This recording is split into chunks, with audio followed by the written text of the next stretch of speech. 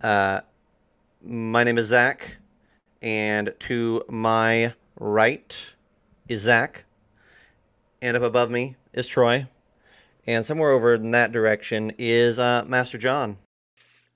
And that's the way we all became the Brady Bunch. That's right.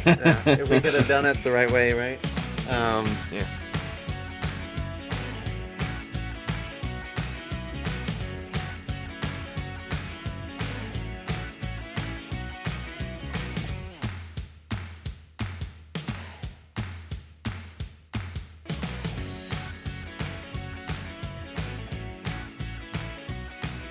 Hello and welcome to the Bite Size Gaming Podcast, the podcast that's serving up a buffet of RPG topics to get you through your week. My name is Zach, and the hosts joining me this evening are Troy Sandlin and John Christian. Good evening. And then Hello. we are also joined by another Zach, a doppelganger, another Zach Goins. Welcome, Zach Goins. Thank you. A or B, take your pick. I'll pick B. Okay. All right. Well, shucks. I'll pick A. All right. There you go. So Zach A has a couple Kickstarters in the works. One's getting ready to launch here in a couple weeks. So we wanted to bring him on and get his take on our main topic for this evening, which is going to be horror in D&D. That's something that Zach knows quite a bit about, as that's what he's building towards, and that's what his setting features heavily. So we're excited to have you, Zach. Thank you. I'm excited to be here. Awesome. Before we get into horror, let's talk about the madness that is Zine Quest and any other projects that we have going on for this week. I'll lead off by saying that if you're following me on Facebook or anywhere, all you're going to see this week, and probably for this whole month, is Zine Quest stuff. Last I counted, there are 129 Zine Quest zines on the docket for February. Jeez. So yeah, we're gonna be going crazy, and I will probably back half of them. Hopefully that's an exaggeration. But all y'all should be going onto Zine Quest, and you should be checking it out and backing any one of dozens of 5th edition, OSR, Mothership, original indie games. There's a whole slew of stuff on there. And I'll post a link here in the show notes and on Twitch here in just a moment, so everybody can see it along with us. Definitely snag some Mothership stuff. Just don't be a Zach. That's right. That's right. Oop, can't do that. So yeah. So that's what I've got. I may circle back around to that here in a few minutes, but let's pass the buck over to Troy. I see that you've got a couple of things you want to talk about. Well, when this episode drops on Wednesday morning, Wednesday night kicks off Winter Fantasy. And I'm pretty sure we got a couple people in watching us on Twitch that's going to be there this weekend. Right. The three of us are going to be running some stuff all weekend long. If you can, jump on the Baldwin Games site and get you some tickets for Winter Fantasy. That's right. It is a blast. 100%. The other thing is something that just kind of came across my radar today. Legendary Kingdoms, Crown and Tower. It's a Kickstarter that's not live yet. It's going to start soon. But this is a solo play campaign. Okay. Kind of like the whole can't get a group together, can't find anybody to DM, a DM that can't find players, which I can't imagine a DM that can't find players. But or if you just don't like people, you can get this book, back this Kickstarter, and it's an actual campaign. And this, I guess, is their second one. Who doesn't not like people? So. Well, that's fair. That's very fair. Hang on, I'm still putting that one together. I was gonna say something funny or silly scientifically proven that people are actually the worst, but I'm still trying to noodle on that one. It. Figure that. Mm-hmm. It's science. I'm a veteran of the service industry. Oh, People are the worst. Wow. Yep. You I see that think, there. Yeah. we're all with you there. Gross. Yeah.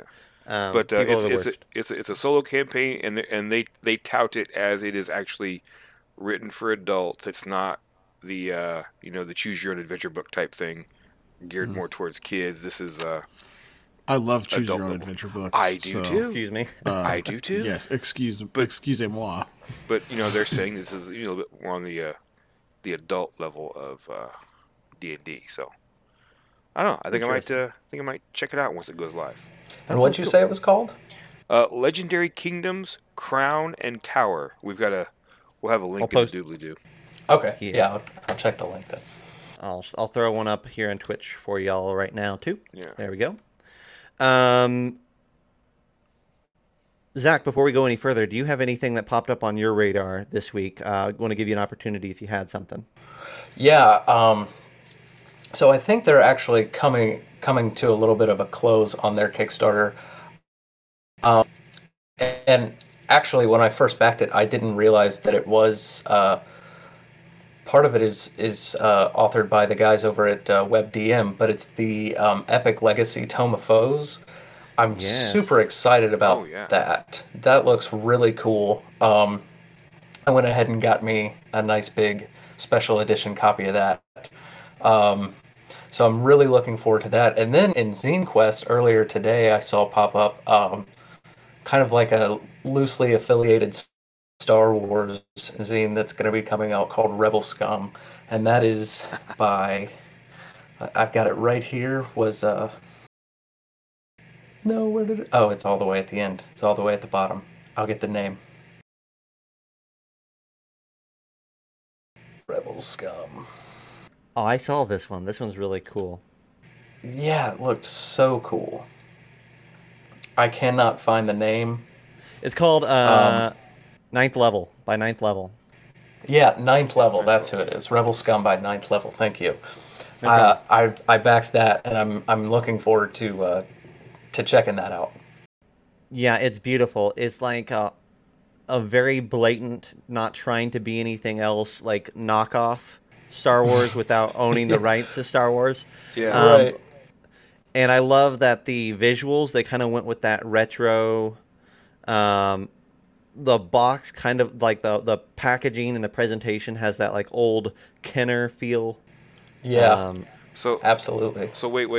When you back it, do you just get an empty box and they'll send you all the stuff later? Yeah, exactly. Just like Yeah, the man. original.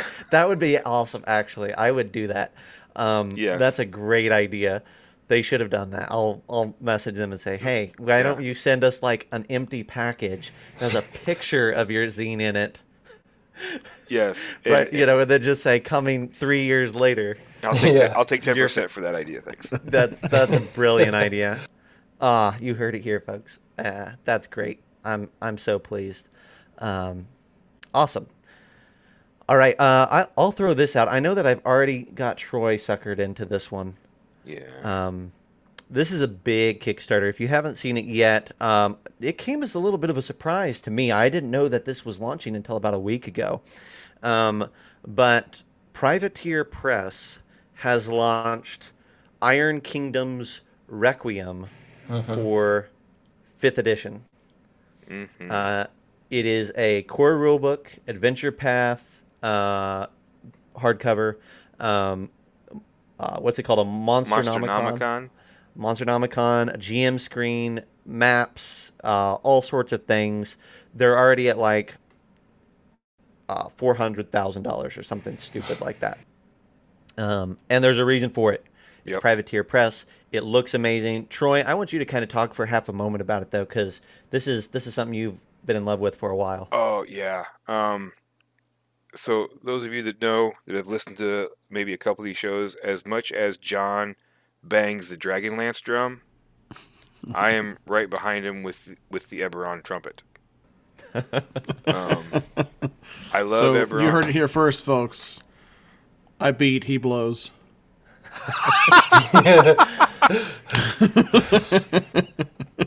Oh, I'm not editing that out. This just went PG-13. I apologize. Sorry, that's an old militarism that I brought back out there. That is fantastic. Anyway, I'm repping my drum and bugle corps. Right, folks out there. right. They know what's up. They know where that came from. They know what's up.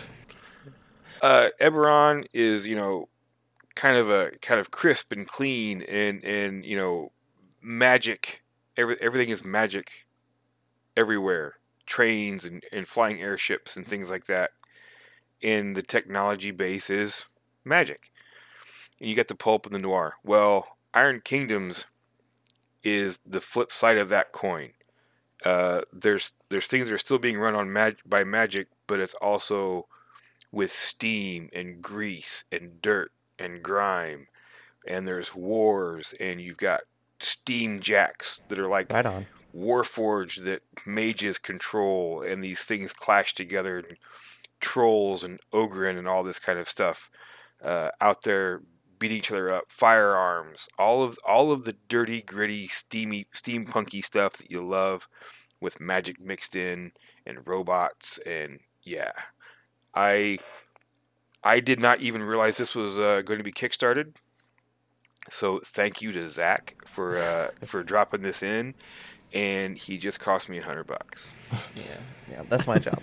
It was kind of like a surprise. It just kind of like, Yeah.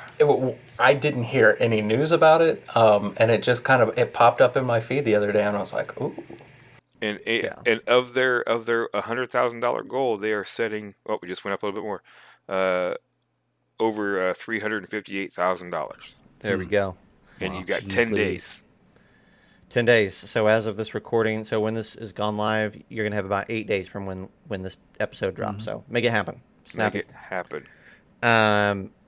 Definitely that'll be something you can pick up later, too. I mean, Privateer yeah. Press, it's Oh, going to be everywhere. But get it And while it's the happening. artwork is beautiful. It's so evocative of the dirt and the grime.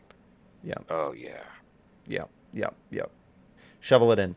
Okay, let's see. We've got one more before we get on to our more horror-y topic. You know what? This is a horror topic. So, John coming in with a thematic topic. Right? This is going to dovetail really, really well. Mm-hmm. Yeah, so, okay, all this does, Unearthed Arcana, first one of 2021, this just reinforces my suspicion of what we're going to end up getting out of 2021 in regards to either an adventure or a campaign setting or something like that, the Domains of Dread, some kind of a Ravenloft expansion, because they went with Gothic lineages. And a Gothic lineage is kind of like a bolt-on to a character at first level, or it's not, you could probably actually do it at other levels too. No, it actually says specifically at first level. At first level, you could be a Dhampir, which is a half vampire, or Hexblood, or Reborn. And so the Hexblood kind of goes into hags and hag covens, whereas the Reborn is almost like a revenant, a crow, back for vengeance, back for justice, back for whatever. And it's actually a lot of these UAs. I was telling the guys before we started recording that they feel kind of like, oh, well, that's kind of neat, right? And that's about it. I'm really not going to do much else with it. I kind of like the direction they're going in with this. This is not. There's some good balance here because there are some negatives and some positives, but overall, there's some pretty neat stuff that comes with this. With the Reborn origin or the Reborn traits, dark vision, deathless nature, knowledge from a past life, those kind of things. So it's almost like the first level character gets kind of a boost in regards to like the balance scale. It's a little beefier than the average level 1 in regards to traits, abilities, and things like that, which I think is okay. As much as I love this game for how balanced it is, I don't mind the old school.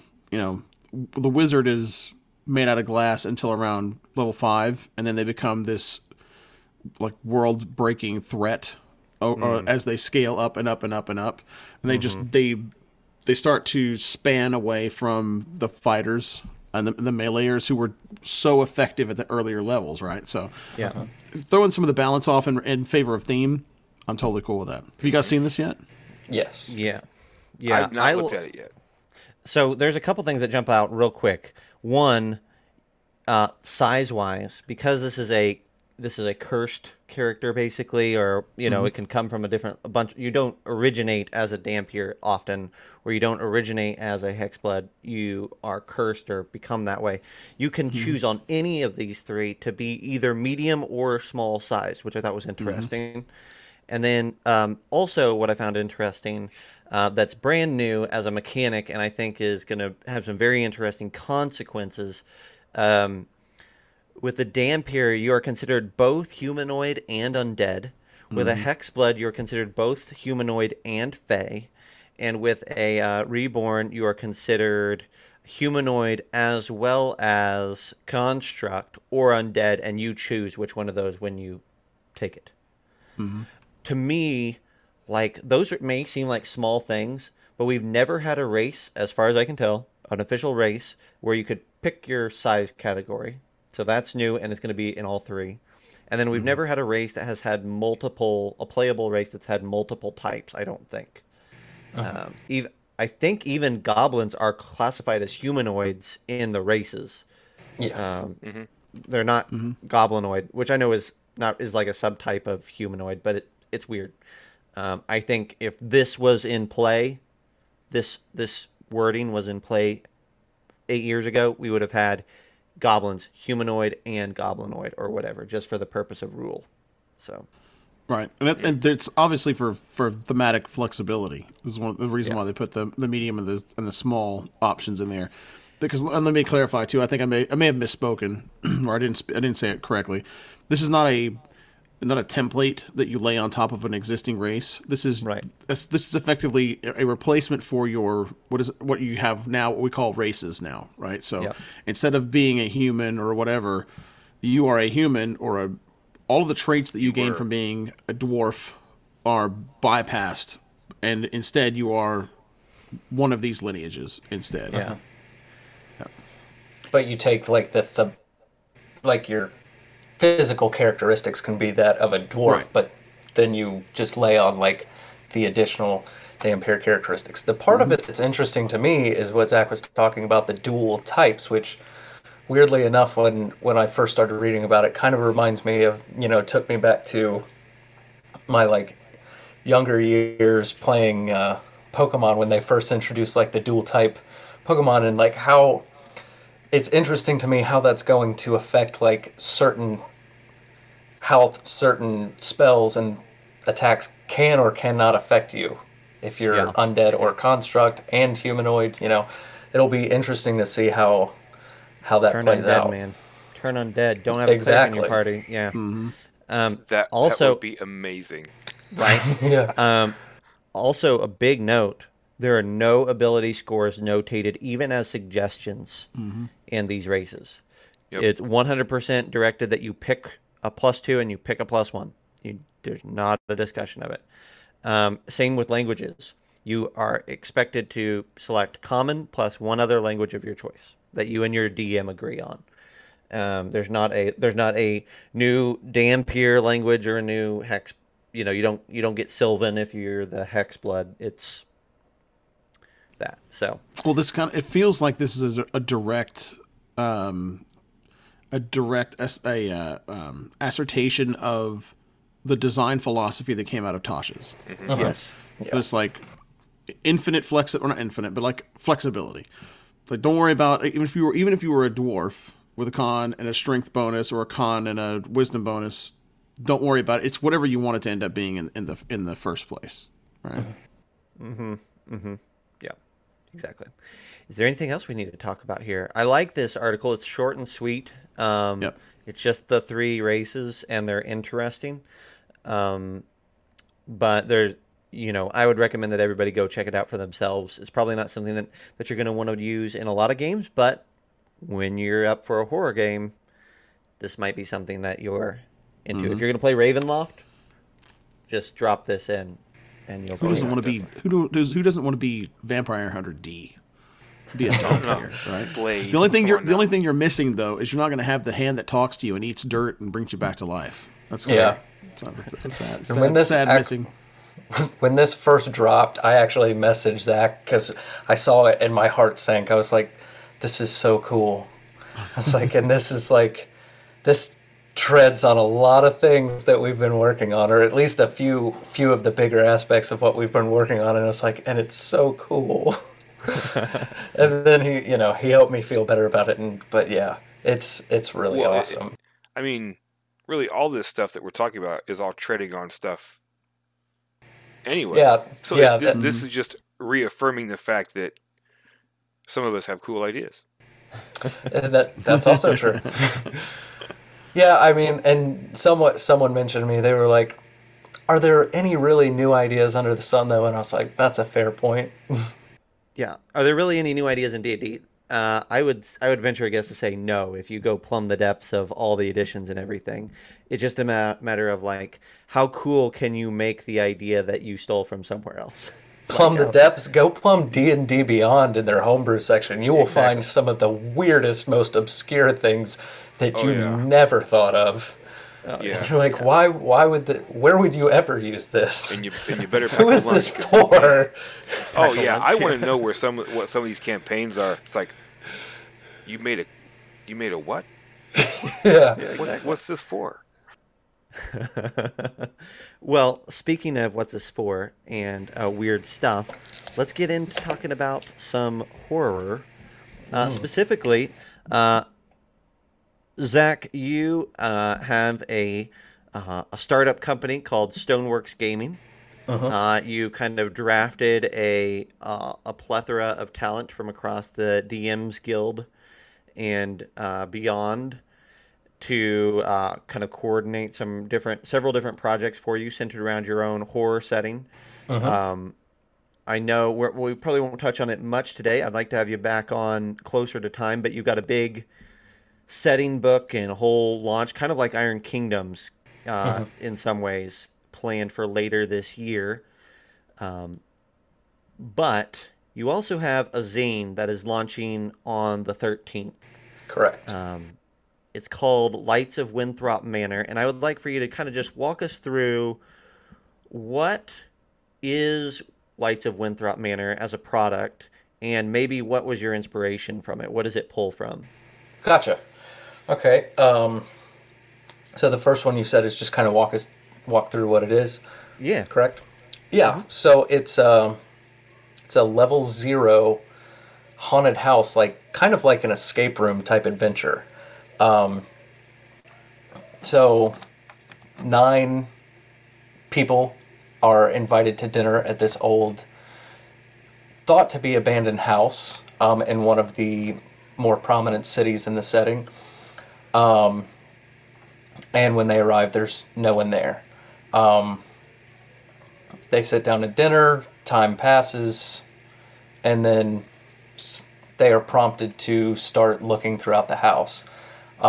There's some hinky things going on with the house, even though it looks all nice and looks very like someone has come in and thoroughly renovated the place. The more they look around and the more they start to encounter things, the more the illusion on the house slowly starts to fade.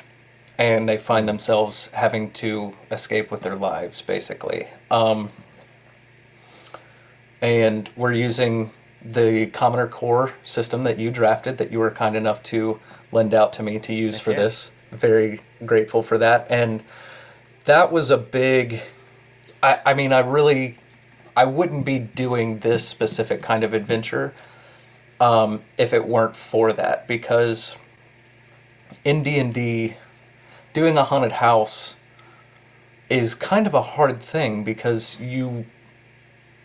it can't really be scary. You encounter haunted houses all the time. There's ghosts, there's this, there's that everywhere. So with the players being level 0 and you're not here to fight these things, you're here to run from them, a haunted house seemed like a great opportunity to kind of take that and actually use it effectively to do some horror stuff. So that was a lot of fun. So moving into your next question, that's kind of what spawned it. I was thinking, what would be something fun to do with level 0? And it was, doing haunted houses in a scary way is not something that is easy to do in D&D, so let's shoot for that. What I drew from, I mean, it's hard to pinpoint any one thing specifically. I watch a lot of horror movies, and there's a lot of haunted house horror movies. The Haunting of Hill House would have been a good inspiration. There's some stuff with locked doors and things like that may have been drawn from there. Man, I can't even really pinpoint exactly. It's at this point, it's just kind of like it all kind of runs together in my head. But if you've seen a haunted house movie that scared you, chances are I've probably seen it too, and I probably drew a little bit of inspiration from it. Yeah. Nice. Awesome. John is also, I think, our resident horror aficionado in some ways here on the channel. So, Well, he's definitely creepy. yeah. Ask anyone; they'll tell you the same thing. Yeah, I love. I'm kind of specific for me, right? I'm not a gross out horror guy. I'm a cerebral. I'd rather have the heebie-jeebies than be scared or, shocked, especially shock. I'm not into shock horror at all. Right. Look, Rob Zombie. Look, man. He has his place inside of entertainment, but like to me, whenever it's just gruesome, brutal, blood, guts, and like, okay, the people that like it, and if you're into it, then that's fine. That just doesn't do it for me. I'm a Carpenter guy. I need like a good slow burn. I don't mind that like the first 60% of the movie or the story is just a crap load of exposition or just the creeps, and then all of a sudden the monster comes out. I love that. It's the stuff out of the corner of the eye. Yeah, that kind of gets me. And that's like specifically these days, like Ari Aster, Robert Eggers, Panos Cosmatos. Those guys they're doing the best stuff in horror right now, in my opinion, when it comes to horror films. One thing that I'll drop that has not a whole lot to do with D&D real quick, but has a lot to do with horror in general, and something that I probably drew some heavy inspiration from is, if you haven't checked out the channel Alter on Facebook, I highly recommend it. They're horror shorts. They range anywhere from 5 to like 20 minutes. It's some of the best horror you can find out there, and I highly recommend it. That's cool. Okay. Yeah, I love short films. Yeah, like sci-fi shorts from Dust. I don't know if you guys have ever seen that channel or not. I love those. So short films horror. It's good. That's cool. Alter. I'll check that out. Yeah, no doubt. Check that out. Yeah, Neil Blomkamp has a YouTube. If you guys probably remember him from District 9. Oh yeah. He's called something Oats. White Oat Studios maybe, or something like that. It's on YouTube. He puts out some horror shorts that are in the sci-fi vein, maybe one every really 6 months, and they're pretty great. Yeah. So ditto on all that. I really like, so I'll bring it back to Winthrop for a moment, and your setting at large. One of the ideas that you have that I enjoy a lot is the idea of terrible ties. And I know we don't have to get into it a lot, but I like the idea that characters that start in your larger campaign, you encourage them to have a tie in with a horrific gothic monster, basically. A vampire, or maybe even a mummy, or a hag, or something like that. They have a tie-in with this type of creature from the beginning, from level 1. I think that's a fun thing, fun concept that you had. It's going to really change the idea of what a party looks like and what a character looks like at level 1, when you already have this connection, this sense of dread, this sense of this past and history with a darker individual. It's going to set the tone right out the gate. I like that idea. I'm excited for maybe, like, I thought it was cool that people that play this level 0, potentially, and then dive into your larger campaign at level 1, perhaps this could be a starting point or the history for that terrible tie. Yeah. And I like that synergy there a lot as well. I think that anything that we do as storytellers within RPGs that gets both play and mechanics and narrative merged tighter together, where your character's background isn't just something that you wrote down because it gives you good pluses, but it's something that you actually have an idea of how it happened in your head. I really like that. And so the Terrible Ties is a great portion of that, a new portion of that for me. Yeah, exactly. And so the zine, as I mentioned, will come with 9 pre-generated characters. And we're doing that simply because we have a lot of new sub-races and background options that we're going to be releasing in the larger setting that we want people to be able to play around with now that they necessarily wouldn't have access to for the zine if they just wanted to go and create their own character.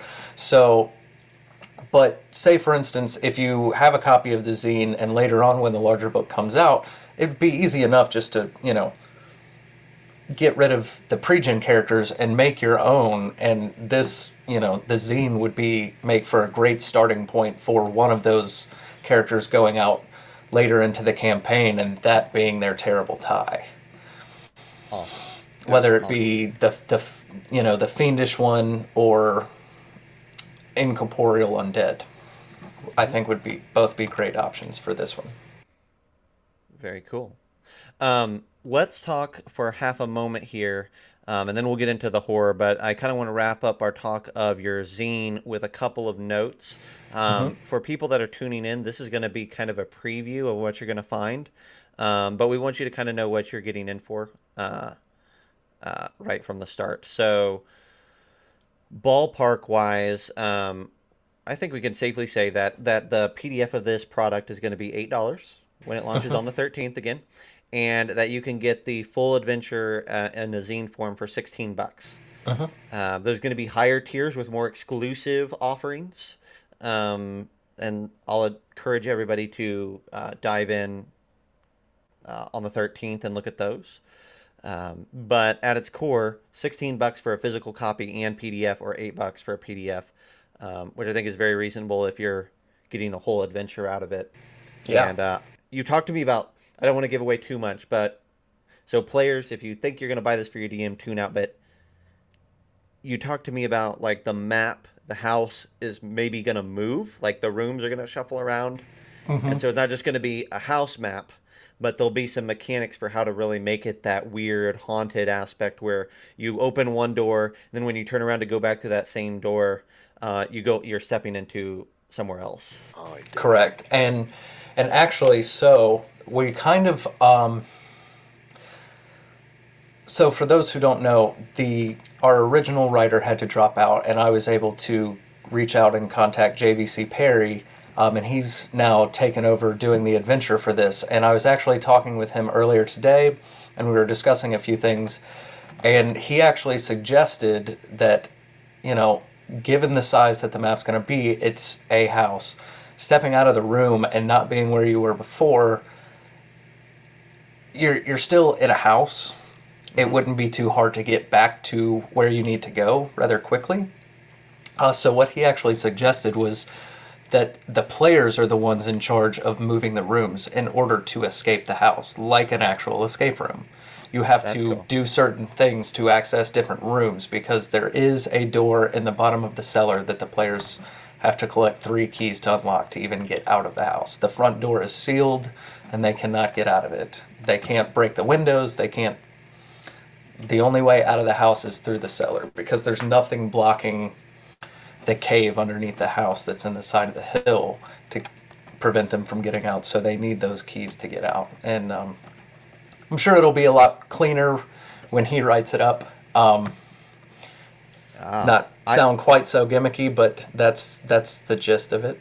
Well, JVC is a great DM's Guild writer, very prolific, and you have reminded me with that discussion. You have reminded me of one of my favorite AL adventures, Eberron 3, and the house that you must go into the cellar there for different reasons and it's different flavor, but Troy ran that adventure last week for his party. I'm in the middle of it. Yeah, we didn't get all the way through it, so yeah. Yeah, and the beauty of having a cellar in a creepy house is that it'll be the last place they go, and it's the place they should have gone first, right? Yeah. Like that's Oh yeah. I mean, I think to quote one of my players, it was, I want to go out and check that door. Where does it go? It's like, well, you open the door, you look at it, and it's just a dark staircase going down, probably to the cellar.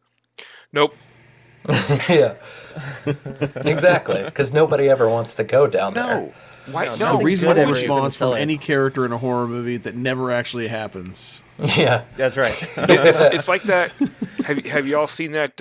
I think it's a Geico commercial, or I don't remember what the commercial is for, but it's the kids that are running out of the haunted house, and they're like, where do we go? Where do we go? And Oh, yeah, the one yeah, girl's yeah. like, why don't we just go to the running car? And they're like, no, let's hide behind the chainsaws. Yeah. I remember that. I love that Or commercial. the old Eddie Murphy horror movie, or the haunted house where he would his bit. I think it's for like some of his stand up where he goes, I don't understand why some people in these movies, they're like, they get in there and there's like blood pouring out of the walls, and oh baby, it's just beautiful. Look at the flowers, look at all this other stuff, right? And then all of a sudden, you hear, get out! All right, baby, we got to go. Yeah. That's it, right? Again, I would encourage anyone listening, those of you who are listening, to go ahead and check out The Light of Winthrop Manor on Kickstarter. It's launching on the 13th, but you can go right now. We'll have a link in the show notes. You can I already go right beat you now. to it, Zach. Perfect. Hey, well, perfect. There you go. You get it twice. And get notified when it goes live. You won't be disappointed. There's already some amazing art with it, and I can't wait to add it to my shelf. And before we Thank move you. on, I just wanted to say, before I even knew, Zach, that you were going to be on the show, or that you were even associated with the lights, I had already found it somehow and Really? signed up. So I'm like, oh, this sounds really cool. So I'm already waiting to get notified of when it goes live. And then Zach's like, hey, I'm going to have the guy on with the thing. And it's like, oh, this is awesome. Excellent. Well, thank you. Awesome. Yeah, I'm pretty excited. Me too. So we've already kind of started this discussion, but I thought while Zach was here, this would be a perfect time to talk some more horror. If you have been listening to our podcast for the past 2 months, we have kind of been talking about horror in that we have kind of thoroughly hashed out on multiple occasions Rime of the Frost Maiden. I don't think we've thoroughly hashed it out yet. I don't know that well, certainly if you count all of the times that we've ended the podcast and then spent another 45 minutes talking about, we've hashed it out, right? Yeah. Yeah. We've- Oh yeah. Yeah, we've shot the dead horse multiple times, and then we buried it, dug it back up, shot it again, then reburied it. Yep. I've got my shovel. That being said, I'm sure that we will not avoid doing it again. Exactly. We're going to dig it up probably tonight. But by and large, I think that we should keep it kind of to maybe 2 points of discussion. First off, what makes bad horror in an RPG? What makes horror become less so? When the intent is horror, how does it get away from that?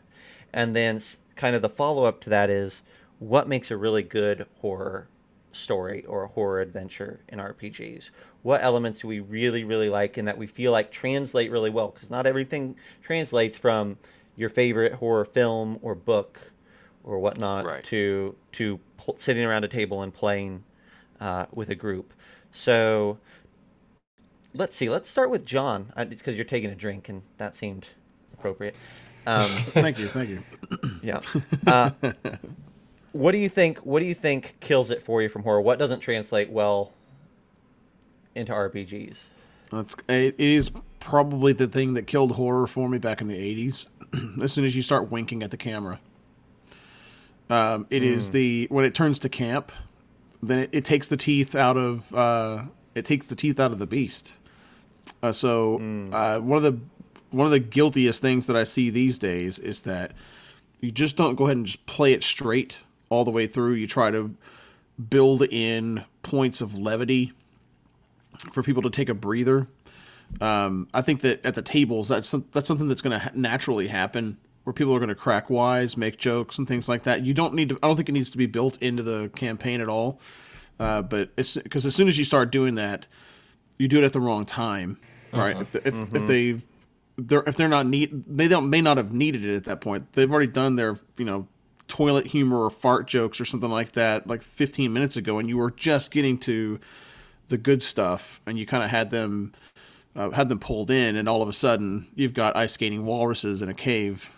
Don't check that reference. It's out there, but it's real. Right with the but it's just it takes you out, right? And immersion is, like, to me, is one of the most important things in horror. Is you need to you got to feel the stuff that's going on around you, and it is a breadcrumb trail to get a person there. And it's almost like hypnosis, almost, where it's like you have to. It's this very slow, methodical descent into the vibe, and then you can get shocked right out of it. And I think that's the thing that does it instantly, is whenever you make it a joke, like clown horns honking in the distance for no reason. I'm talking to you, Halloween 5.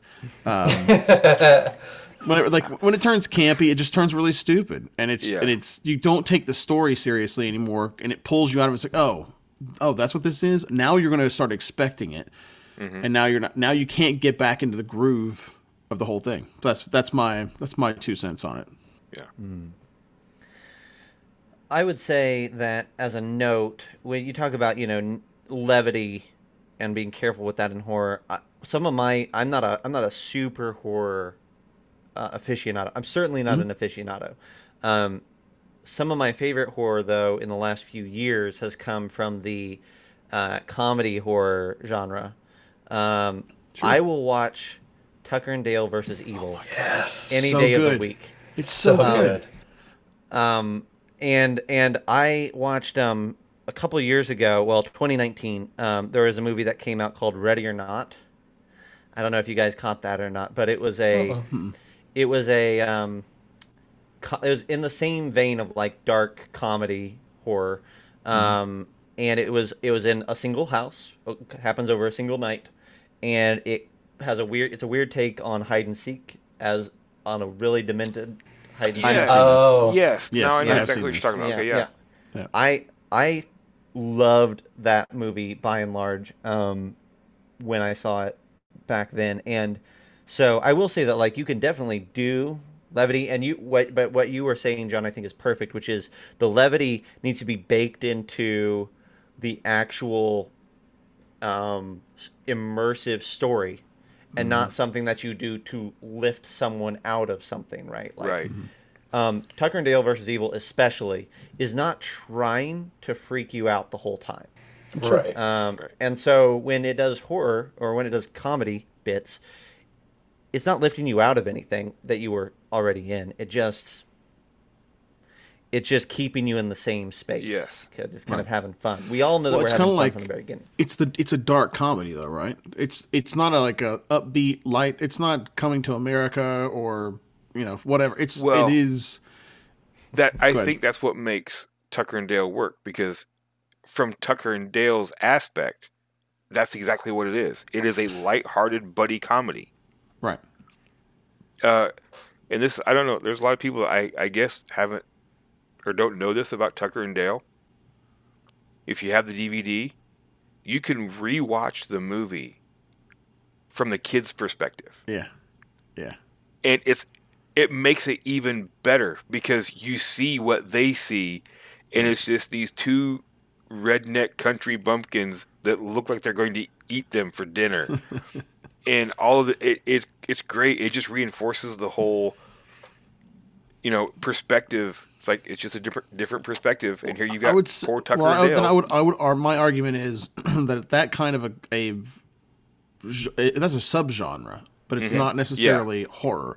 Maybe it's like self-limitation. When you say horror, you're trying to go for scares, creepiness, darkness. Give people the heebie-jeebies kind of thing. Tucker and Dale is. Look, Alan Tudyk is in it, man. Okay, he's brilliant and a genius, But I'm not. If I go into it, I'm not expecting to actually be scared in that movie at all. Oh, right? yeah. So it's Right. It's kind of. It's It's fantastic. tongue in cheek, and it lampoons horror movies, is what it does. But it's not. I wouldn't call it a horror movie though, Oh yeah. or horror. Right. Zach, what do you feel like the pitfalls are of trying to write or run horror in RPGs? I would say one of the things is, and there are certain companies that can kind of shirk this, but kind of staying in your lane. You'll notice, like, if you look at Barovia, there's not Dragonborn walking around everywhere. The only Dragonborn is if you're playing one. It shirks all the fantasy elements typically found in the Forgotten Realms. You're not going to run into a red dragon. You're not going to run into a bunch of furbolgs. And obviously, the exception to something like this would probably be like Warhammer 40K, where while it's not, I wouldn't necessarily call it a straight up horror setting, definitely I feel like is the progenitor of like the grim dark type setting in general. Everyone is a cultist. Yeah. Everyone is a cultist. Heretic. Everyone is a cultist. Everyone's a heretic. Everyone's a cultist. But at the same time, you still have like the Tau and everything like that, and it does get a little sci-fi-ish and fantasy mixed in there. But so it's not to say that you can't do that, but it's find your lane and stick to it, and don't let things get too fantastical. If you're going to let things be fantastical, don't go for something super dark to begin with. There are ways that you can use that type of subversive element from the get-go. Like starting off with like a Feywild adventure where you think that everything appears to be fantastic and colorful and beautiful and bright, and then slowly subverting that over time. But if you're going to present something as horror on its face, I guess that's just find your lane and stick to it, and really don't try to pack too much into it as far as your building blocks for RPGs. I really like that thought, that because what it comes back to is that horror requires us to be immersed, like John said, and to kind of have that suspension of disbelief, right? If it's going to work on you, it's because it's going to evoke an emotional response. Yeah. And the only way that we get that is when we're immersed, and it's hard to get immersed when you, as a player, can't easily visualize and put yourself in your character's shoes and just kind of sit there and experience the world around you. When you're having to imagine, like, okay, what does a Kuatoa look like? That might take some folks out of the horror aspect of everybody knows what a mummy looks like. Yeah. So good thoughts. Well, so another one. Let me add one more that Zach helped me think of: the fantastical elements in an RPG, especially in a D&D. Right. I'll use D&D as a primer for it. One of the pitfalls is power, and how much the players have in their hands. Yep. Right. That was exactly Very much what I was going to Right. say. 'Cause Kick the door open, like Pennywise is behind there. There's nothing that a fireball won't solve whenever Pennywise is around, right? I can deal with that with with my Vorpal blade, and that's why you see in Ravenloft, in the Curse of Strahd in particular, how low power it is. How scant the magical items are. The consumable magical items, potions and things like that, are so hard to come by. Because as soon as you start giving your players power, they're able to bypass the creepiness because there's nothing I can't handle, right? Yeah. I've got the power suit, or I've got the, like, to your point with Warhammer 40K, I'm a Marine, and I've got my suit of armor, unless, right, and at that point, whenever it's so powerful, when it's a physiological thing that they can deal with, that they can burn, lightning bolt, slice, dice, whatever. The way that you have to, the direction you veer in, it has to become psychological, and it has to become metaphysical. And that's one of the things that Call of Cthulhu just excels at. Like, that is far and away the scariest RPG I've ever played. And you get a DM who really knows how to run it, you will leave with a little bit of skin crawling after playing some sessions of that. In Call of Cthulhu, death is a relief. Yeah, exactly. Madness is worse than death. Yeah. Oh, by far. I think that, John, you hit it nail on the head. I only know of one game that I've ever ran or played in. It was kind of a one shot at a con where tier 3 became scary, right? And I won't name the module, so you'll be surprised if it happens. But the reason it became scary was you were going into an illithid den, but in order to hide from the Elder Brain, you had to have a Ceramorph, like a tadpole, implanted in you. So you were becoming an illithid, thus the Elder Brain didn't recognize you as a humanoid. And so you had a ticking time clock to get through the adventure, or you became an illithid and you died. And all of the powers on your character sheet could not stop you from getting transformed within that time slot. That to me really worked, and that comes back to that like psychological horror. We got into the players' heads because we bypassed their abilities. Right. That's super hard to do, though. So hard, especially like tier 3 and above. Once you hit past 10th level, and you're not scaring anybody. That's one of the hardest things as a DM to do, in my experience, and one of the things that we've kind of been talking about is and trying to figure out is it's easy to present players with something and them say, well, yeah, my character is scared of this. It's another entirely to instill genuine fear in the player. Yep. Yeah. 100%. If you're talking what's the biggest downfall for a horror adventure is, sad to say, D&D. Yeah. Because I mean, bless the people that can actually pull it off. Because a lot of people have tried, and very few have succeeded in making an adventure that is actually scary. Yeah. And just like what Zach was talking about earlier, how we've beaten Rime of the Frost Maiden up one side and down the other. It was promised as scary, and there's maybe 2-3 moments in that adventure that, unless you rework the heck out of it, it's scary. Yeah. But then you can also look at where the dead wait, the Eberron module, Armies of the Unseen. It seems to be, if you can pull it off in D&D, it's in a module. That becomes memorable. It's in a single 4-hour module. Death House has become an instant classic as a result of it. Yeah, and they are generally low level because of, like what John said, you got that power creep. Yeah. When the characters are scarier than the things that are, going bump in the night, what are you going to do? Yeah. And so that, for me, what it really comes down to, and something I've really tried to take to heart, for D&D specifically, what I think, in order to effectively run horror, the most important part of it all comes down to that session 0, where you talk to your players and you say, how comfortable are you, like, with me pushing the envelope of what is acceptable?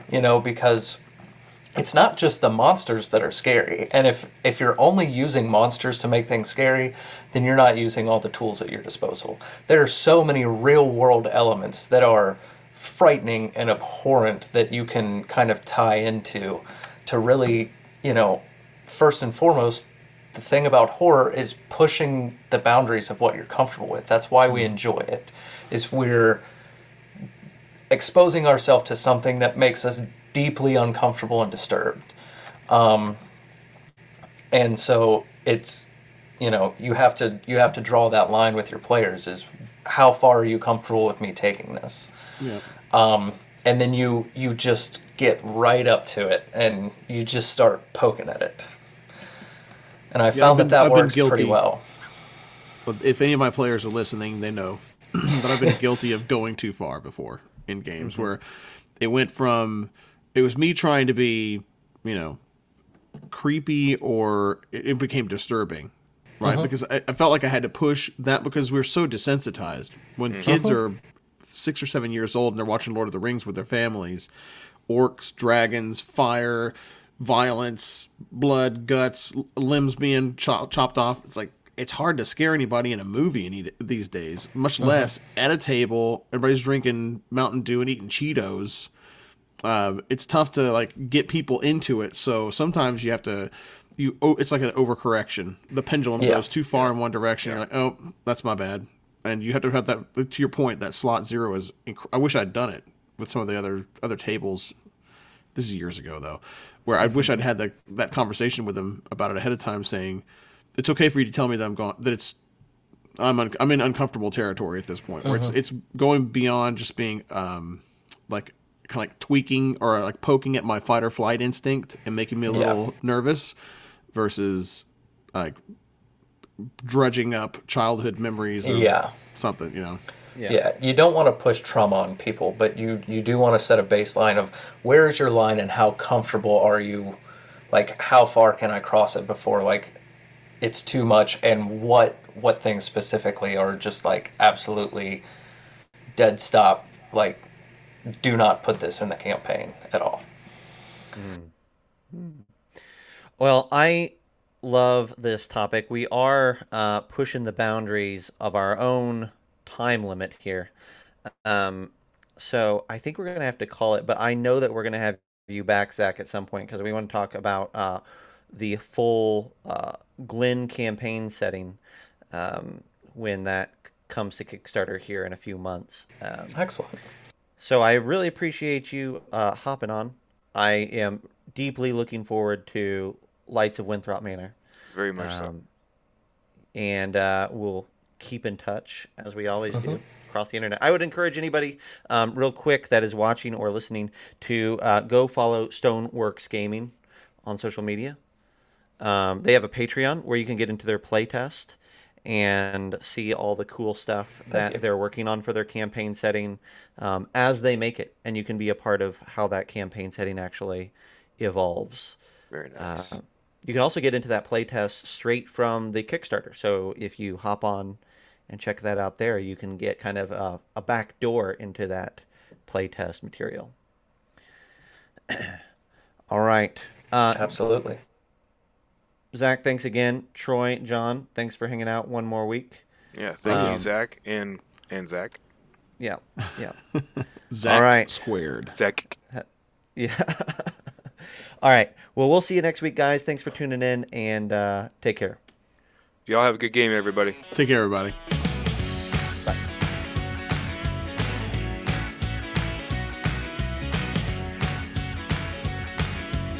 There will be lots of creepy children in mine. And dolls. Yep. Dolls with no eyes. Dolls with no eyes, but that show up inexplicably. Well, that's perfect. That's, without giving too much away, that's one of our new monsters. Dolls with no eyes? I'm out.